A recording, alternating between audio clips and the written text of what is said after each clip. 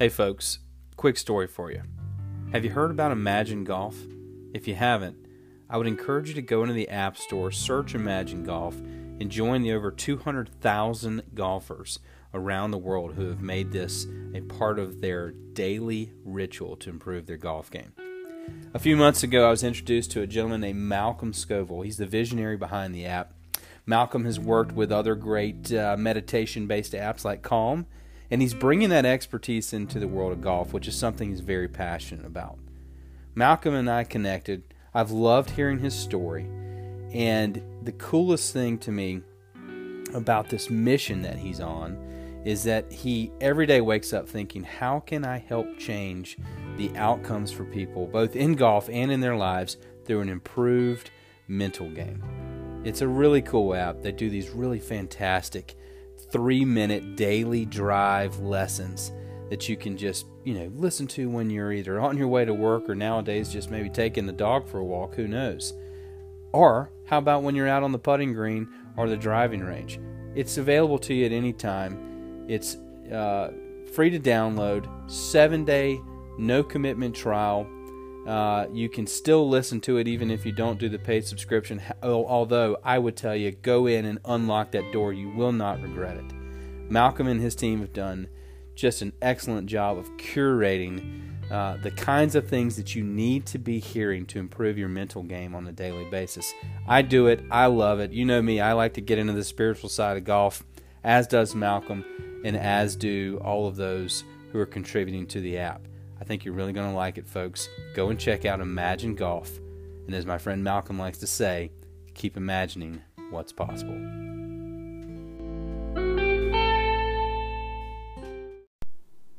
Hey there, friends. Jay Revel here. I hope you are doing well. Welcome to another edition of Mid-Am Crisis. I am so glad to have you listening in. As always, I love talking golf with people around the globe about why they love this game, why it drives their lives. I am so blessed to have this format to be able to do that amongst other ways of connecting with people. And I think one of my favorite things about the world of golf today is just how easy it is to connect with those who have really important voices in the game. I have made some incredible friendships doing this, and each week it seems like I make a new connection or maybe perhaps spark more of a friendship with someone I was already connected with. And that's sort of what happened with this week's episode. I was able to have my friend Brendan Porath on. Hopefully you know of Brendan's work, perhaps from his days with SB Nation or maybe with the immensely successful podcast he co-hosts along with Andy Johnson, known as The Shotgun Start. That is just a fabulous piece of audio performance that they do 3 days a week, talking about all things in the world of golf with a real sense of humor and all sorts of delightful language that they sprinkle in there. It's one of my absolute favorite things to listen to each week as they sort of chronicle what's going on the tour and in the game and just throughout the golf newsy world. Brendan is a great guy. I really like his voice. He's an extremely talented writer. He's just taken on a new gig, actually, doing some editing work and some writing with the folks at Golf Digest, who are really starting to turn out some really cool stuff of late. We talk about that. We talk about his work with the Shotgun Start, his career journey, and just really the landscape of golf media, which is a popular topic on this show, as you all know.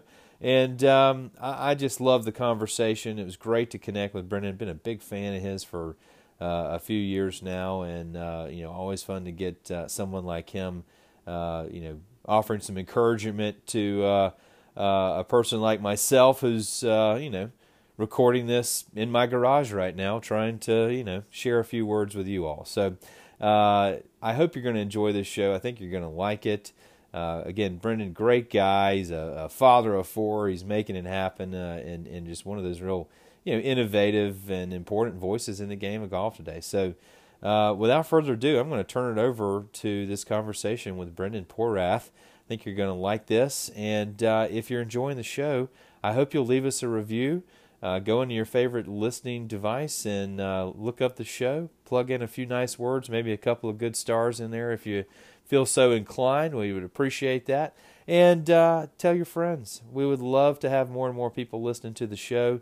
I keep getting great feedback and all kinds of fun notes from people who are enjoying listening week to week.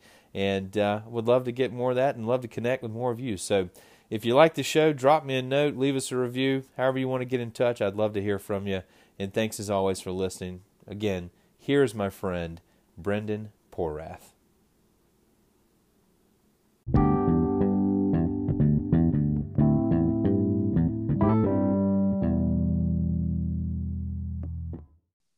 Brendan.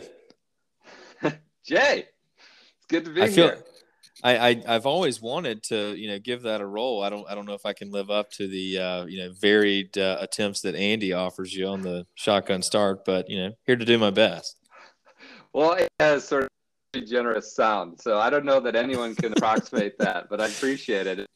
I mean, I don't know, sadly or happily, I can't say, or fortunately, that is often how I am greeted when I walk into different, maybe familiar podcast or me. Interesting how that's sort of morphed into a deal where someone sees me and shouts my name trying to approximate it. I'm a little bit used to it. Well, I tell all my clients, that your brand is the story people tell about you. So right. There's a lot of story that gets packed into that little hello. So not a bad move. Absolutely. Thank you so much for having me. Appreciate it. Yeah, man. I'm glad to get a chance to catch up with you a little bit. You staying busy these days? Busy enough. Absolutely. Last year, of course, has been a little different for everybody. So, hectic. Just took some more work with Golf Digest as a kind of part-time editor there to complement the podcast. Got vaccinated, life getting back to normal. It was kind of on about when to get back into some more editorial work, writing, editing. Hopefully, I think this will be a lot of more editing. So it's busy. The last year has been, of course, chaotic with kids, as you can relate.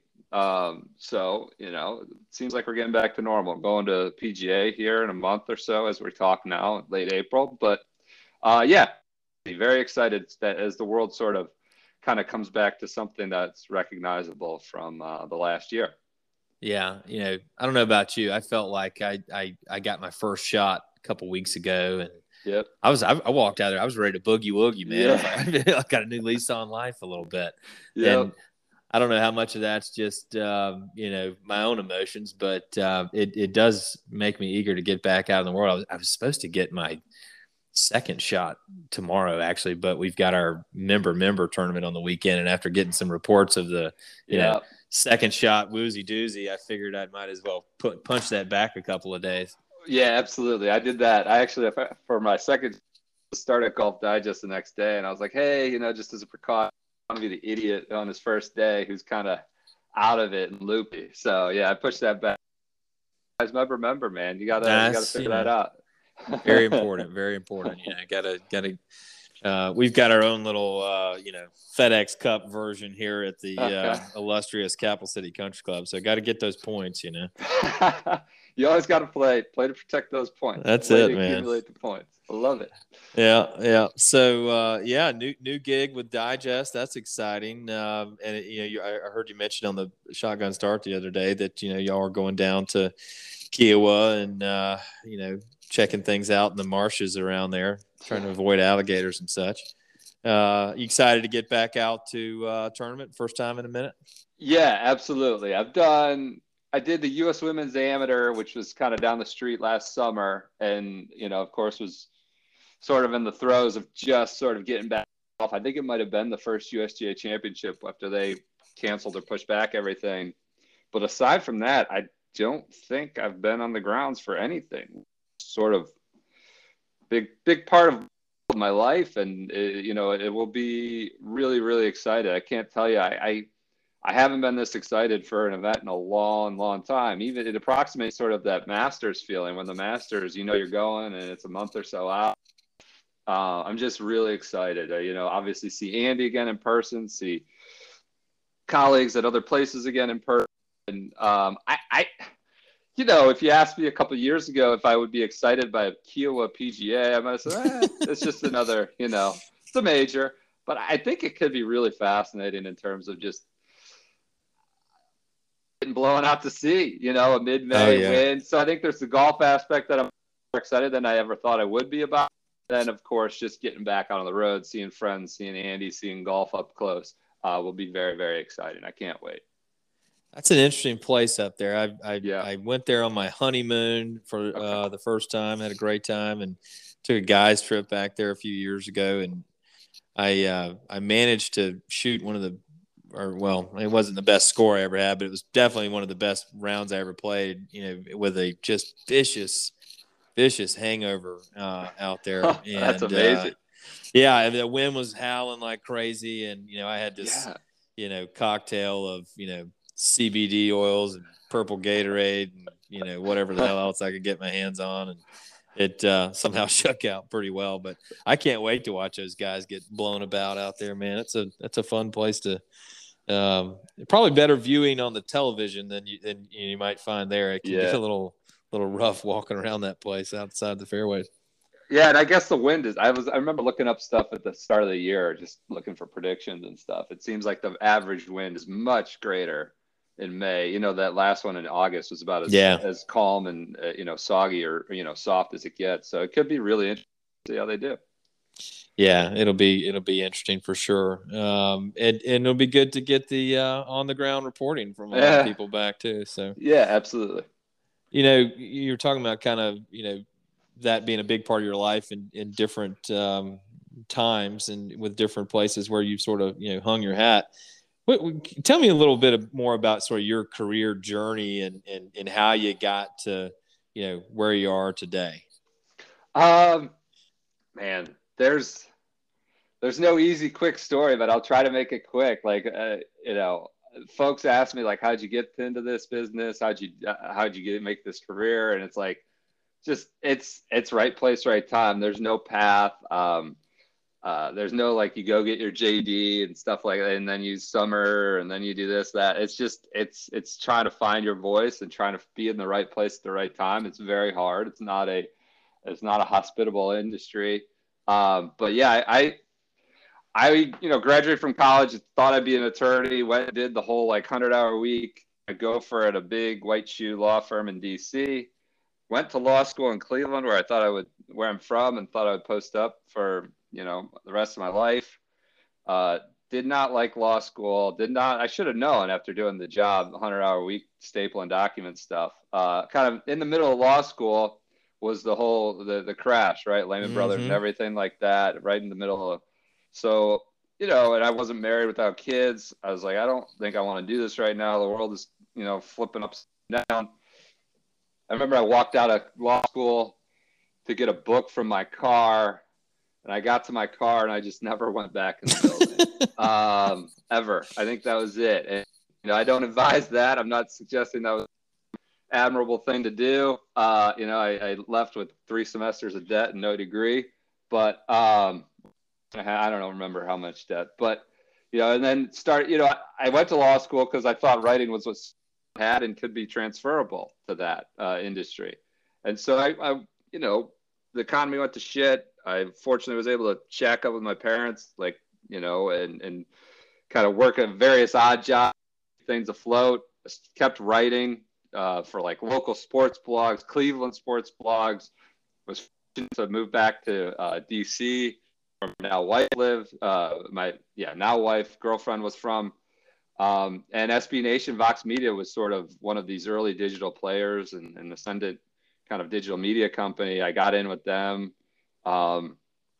And it wasn't glamorous at the start. I often analogize it to like, writers. They talk about like blogging and SEO posts as being sort of this direct, but those newspaper writers had to do like agate type, right? Or they covered the high Mm-hmm. school volleyball games and the football games. And I kind of, on the digital side, I make it sort of akin to that, right? You got to come up, you try to have fun with that. You try to make them as interesting as possible. You try to, be successful in doing that. And I try to get creative with a lot of that work and Vox and continue to grow. And it became a career and sort of a full, but it was not easy. It was cheap,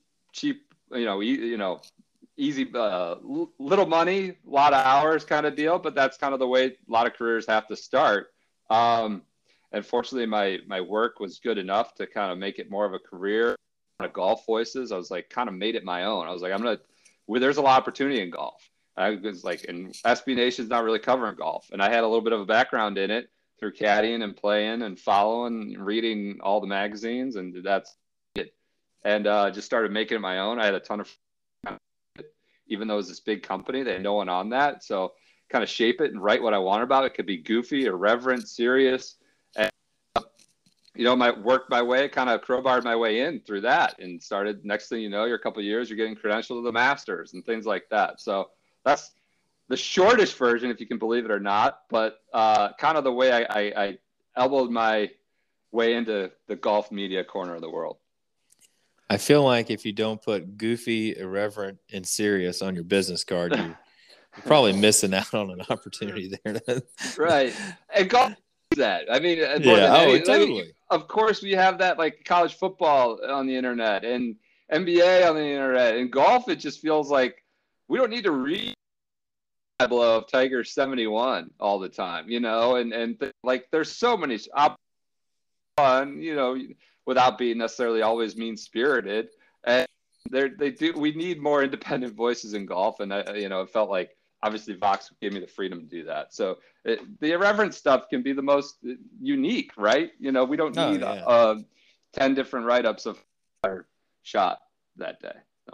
Well, and any time during, particularly like we had the Masters a few weeks ago, you got PGA coming up, as you mentioned, you start flipping through golf Twitter and you see, you're going to see about 20 versions of the same story every single day. But, to me, the stuff that always, grabs my attention is the curveball story, right? The stuff that just no one else is jumping on. And especially when it can be told, with a sense of humor. Golf is a game that, is in constant dire need of laughing at itself. That stuff just really delivers. And I think your voice has always really been, a key part of that. I loved the column you wrote, on the Fried Egg the other day. That was a great summation of this year's Masters, right? Sort of the symbolism from those in the white jumpsuits on the front end and back end of the tournament, between the Wayne player shenanigans and then Hideki's caddy's little, beautiful bow to the course. That was just fabulous. I thought that really framed up that golf tournament, just in a great way. How when you sit down and write something like that, how's that flow out for you? That one was sort of an impromptu deal. I thought about it that Monday morning. I had like an hour or two and I knocked it out like in an hour. And I don't know if it was good, bad, or otherwise, but it was just one of those things like, don't overthink this. Don't feel like it had to be 1,000 words. I think it was 700 or 650, something like that. And it's like, just make the point and get out and see. Maybe it's a blog post or maybe it's a column, whatever you want to call it. And, came together about an hour, sent it to Garrett, who's a brilliant editor at the Fried Egg, Andy as well, and they took it and put it up. As opposed to like, I had something in the New York Times the week before for the ANWA, and that was like, months, right? It's the interviews, it's the transcribing, like the total writer's block, it's the total fear of like spending a half day to write, 2 paragraphs, and maybe it's not even as 700 words you did in an hour. You never know I don't know. You never know what'll work. But for that one, it just kind of popped out. And don't paralyze yourself, right? You just need to write and don't feel like you need a word count or you have to hit a certain threshold for this points are often the best. And that's how that one worked. And I didn't know how it would be received. It seemed to be received pretty well. You never know how these things turn out. Oh yeah. No, I thought it was great. Talking about Andy and your relationship, with him. How long has the Shotgun Start been going now? A few years? We did late Day of around Labor Day of 2018. So I think we're Wow. coming up on like what I guess would be, I think it'd be 4 years this September. Yeah, it's I should have said that in my career path, of course, but I figured I'd give you the short, dirty version of the writing. Sure. Yeah. Obviously that's a huge part of what I do now. Most, just top priority. We've been super lucky that people have responded, are interested in it. And like you said, with the irreverence, like, and having fun with the game, we just didn't see a lot of people doing that. We did, obviously, like the whole thing started more as like a servicey podcast. We thought we talked about it for like a year before we actually did it. And we thought it would just like, we didn't see golf podcasts being released on like a set schedule and a set frequency. And we thought it would be a servicey morning show, Monday, Wednesday, Friday, when like, they're like, you didn't know when they were coming or how long they would at when we launched it in 2018. That's changed now. I think more on like a set schedule, but it was just supposed to be like a servicey 25 minutes. Like, here's what happened in golf and here's what, in and out and you're done. And I don't know, it just evolved into not being servicey, being more of a party with an audience that is as big a part of it as we are in terms of feedback and contributions of nicknames or stories or the kind of off the beaten path element of a tournament that we think will be fun to discuss or poke fun at. Like, it's just become sort of its own thing. And I think that's just, fortunately, like Andy's brilliant, right? He's one of the foremost sort of architecture out there, and people understand that. And I had covered the game for about a decade when we launched it, and I've written serious stuff. I thought I had a nose for what was newsworthy or what was amusing.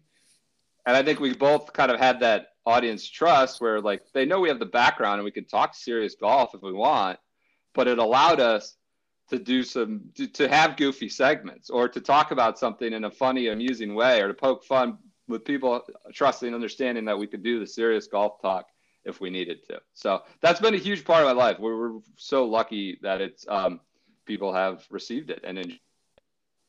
Well, and I think one of the coolest aspects to me of that show is that it really has spawned a community like feeling. I mean, the fact that you've got this, if I told someone who'd never listened to it to just tune in, tomorrow, they're going to hear things and almost require translation, right?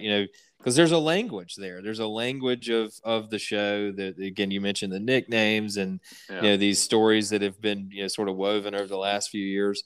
And to me, it might take someone a few episodes to onboard, at this point. Yeah.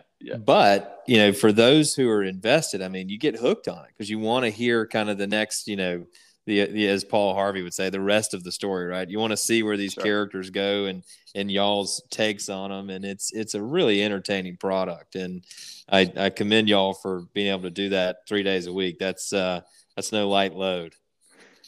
I appreciate it. Fortunately, like there have only been a few times where I felt like, real work and a lot of like, I just don't want to do this right now. But Andy and I love talking to each other about golf, about anything. We were doing this before we launched the podcast. We would take all that stuff, and that's part of why we thought it might work. And it's so cliche to say, like, we just want to sound like the 19th hole conversation or something. But I don't know. At one point, I think early on, DJ Pyhowski of No Laying Up said, it feels like I'm listening on a conference call with like two idiots, and that wasn't intended, but hey, we just hit record and hopefully it comes off okay.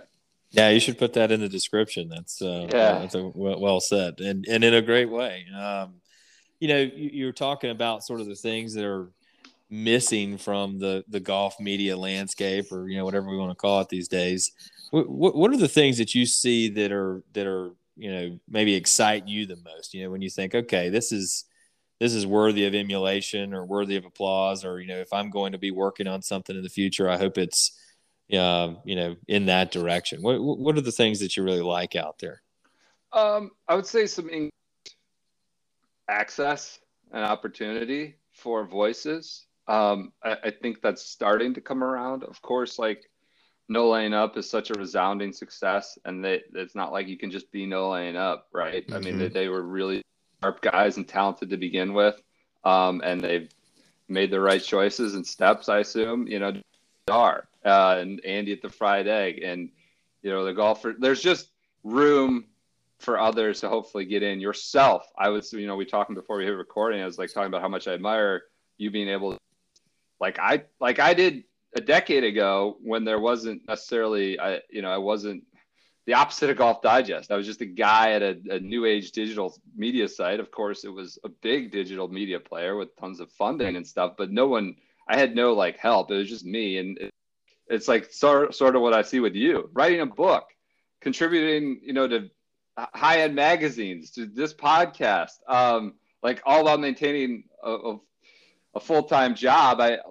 My next hope is that more of these places offer some of these voices, not just the access and opportunity, but full-time gigs, like yourself, because we could use you on all sorts of beats, whether it's, and maybe you don't even want it. I'm not suggesting that's what you want to do, but I know there are others out there that do.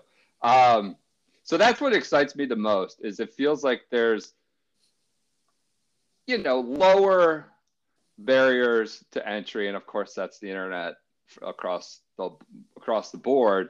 But some of these people are really sharp and know more than a lot of the people working at the big shops, right? With all the funding. And a lot of those big shops have so many conflicts now that it's needed, right? Including where I am now working at Golf Digest. I'm not suggesting I'm speaking with the blinders on. I decided to join there because I feel like they've been doing amazing work. Like they've been doing really strong work. Digest, I feel like, has been kicking ass lately. I wouldn't, and so a lot of the big boys, Golf Channel, where I've also, contributed, there are these conflicts there.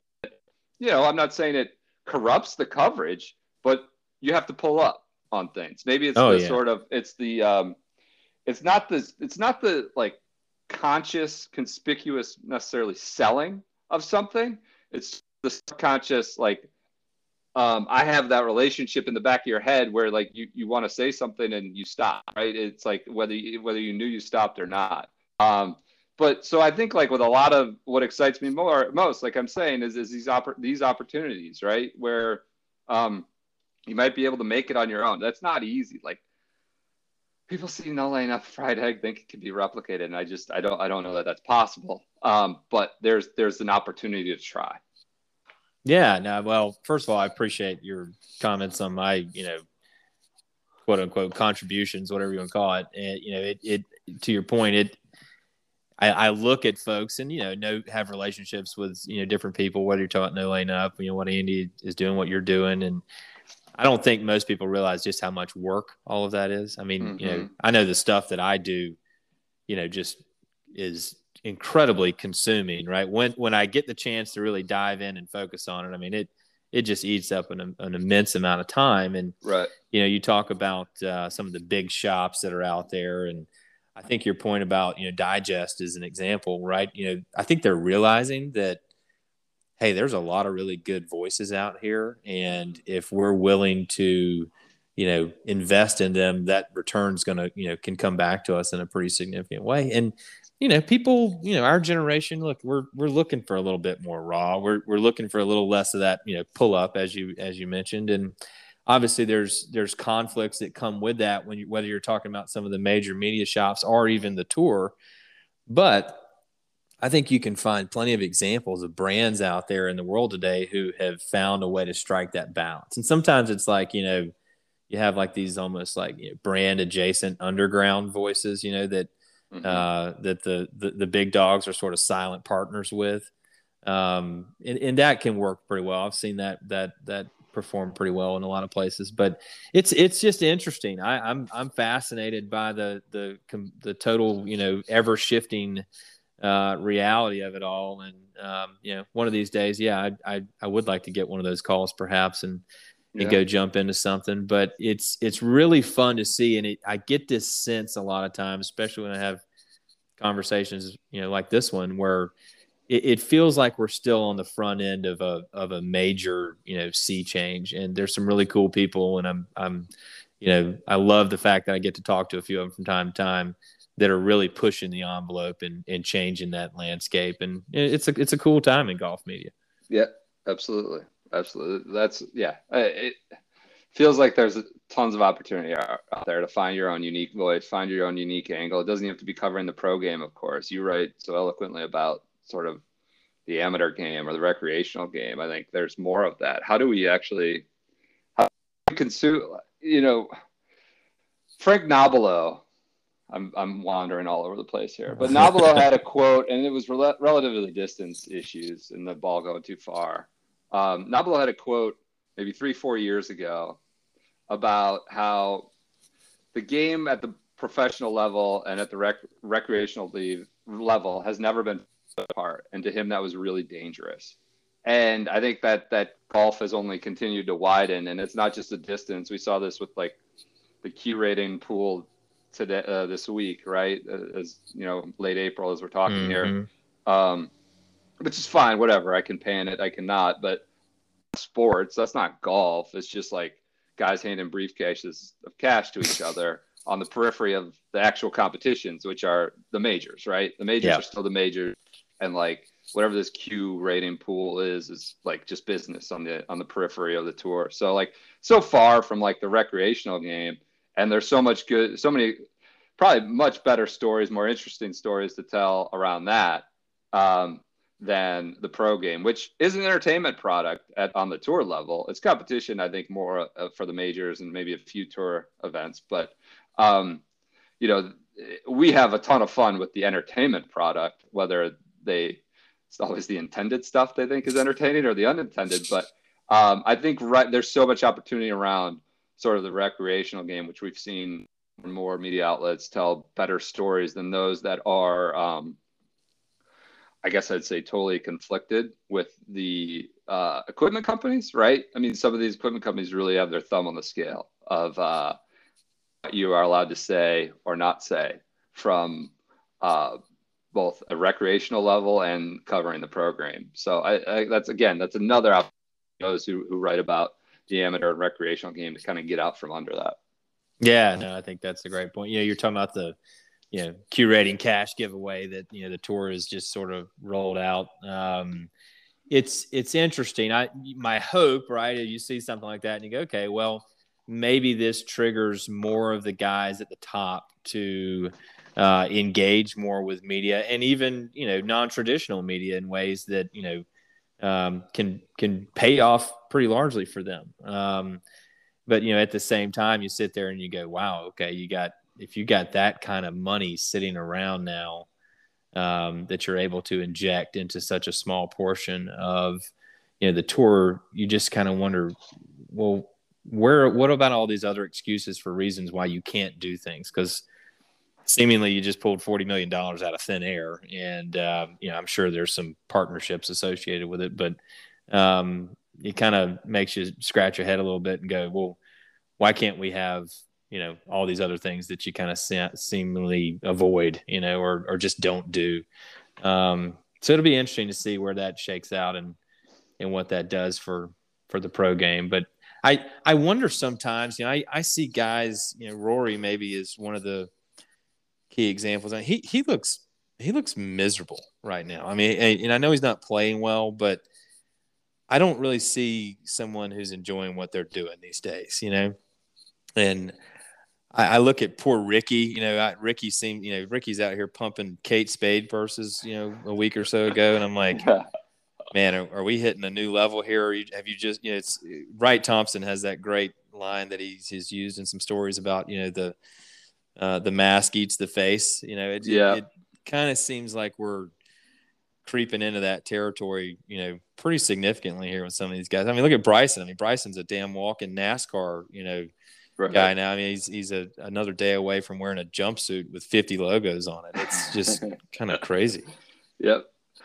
I mean, that's sort of the balance, I guess. I mean, it's all modern sports, even too. I don't want to just pan golf. But are you a business or are you a competitor, or can you balance that? I think your analogy with the Wright Thompson quote is sort of the fine line you got to walk. And Ricky, I mean, maybe it doesn't matter to Ricky. I'm not projecting that on him. I'm just throwing that out there. I don't know. Maybe with Rory, maybe he's gotten in too deep with too much of that crap, with Golf Pass and stuff like that. And it's like, just get back to the whatever, the mid-20s, late-20s kid who just wanted to kick ass at golf. I doubt that's the case. I think he's just looking for it. I think Rory's always seemed to be one of the more well-adjusted folks out there in terms of understanding when to compete and when to make money. But yeah, that's all modern sports a lot. Am I just here as like a brand and a business,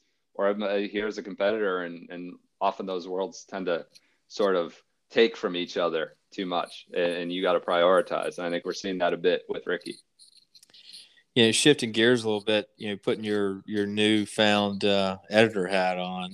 What are some of the stories that you'd like to write or like to help see come to light in the game? Obviously, there's a lot of talk these days about bringing new kinds of voices in and different backgrounds and perspectives. What are the things that kind of are on your radar that if you were given a big old stack of cash from the Golf Digest gods and said go forth and conquer, what would you go after? Well, I don't want to give too many of them away for people to go then do themselves. I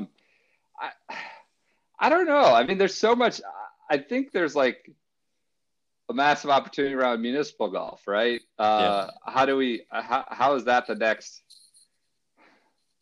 That feels like the next big thing of how we could actually try to not save golf, but improve it, right? And that's this. I'm not going over any new territory here, but I think there's just so much from a business perspective of like trying to figure out how to reformat that and make that sustainable on like a national level, right? And I don't know if that's an association or what, and maybe that already exists out there, but that feels like a massive opportunity.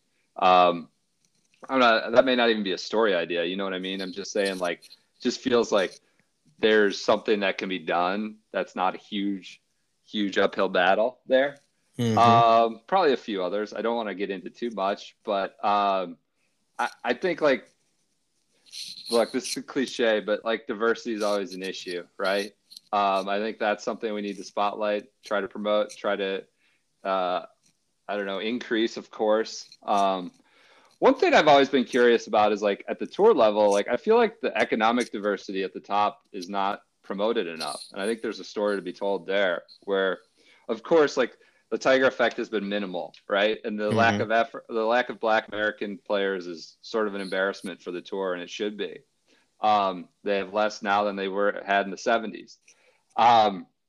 That's an issue. That's a real issue. But and one that needs to be addressed. But also, like, golf at the pro level, which is primarily what I cover, is not like the rich white guy at the top of the world rankings. Like it said, this is a rich white man sport. Well, like, it's not at the pro level.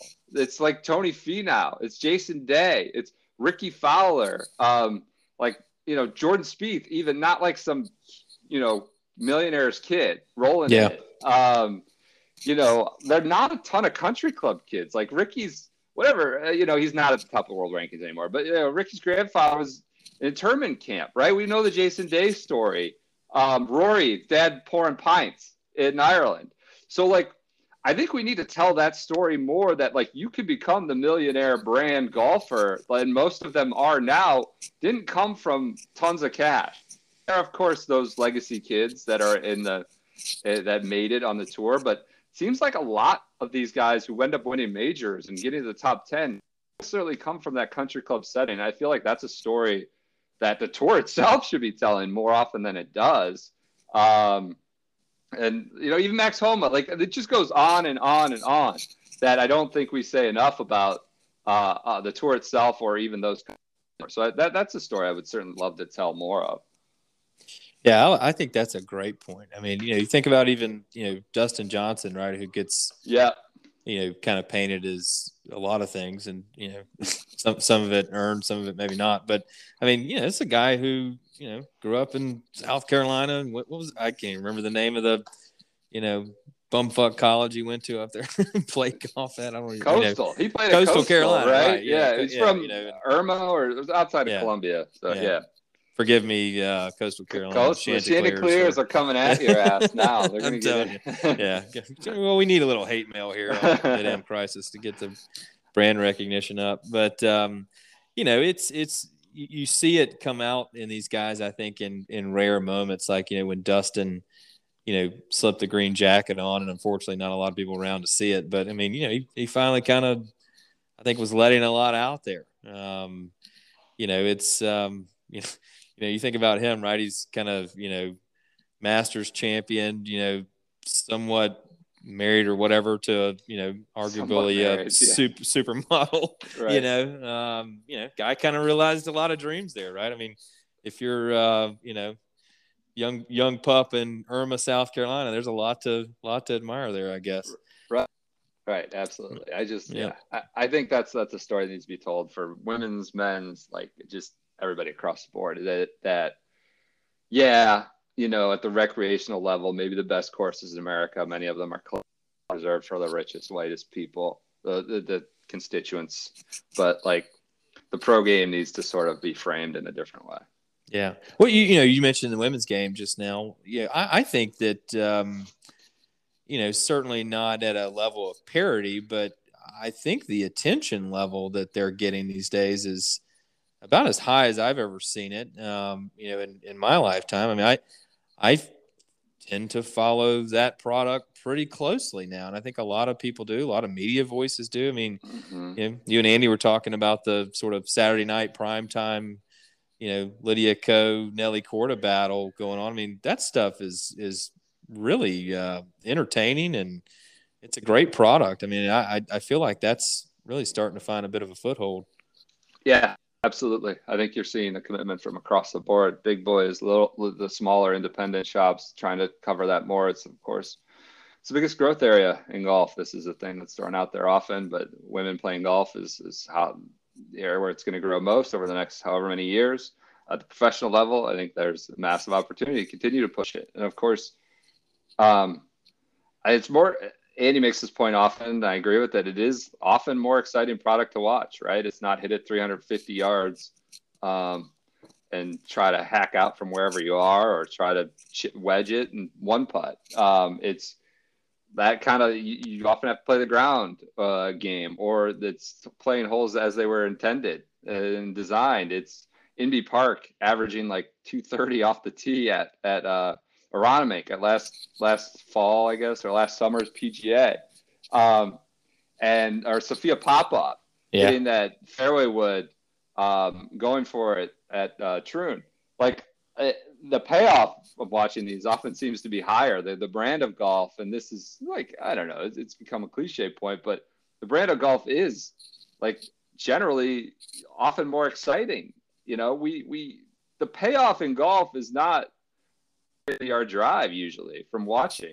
It's that impact. It's a moment of impact, and it's a powerful image of like, oh, he came out of his shoes on that one. But like, sort of the anticipation is balls in the air or the ground or wherever it is, and how close it comes to the flag, goes in. Like that's where the payoff in watching golf comes from, and so much of that seems to exist more on the women's side. Yeah, no doubt. You talked about the Anwar earlier.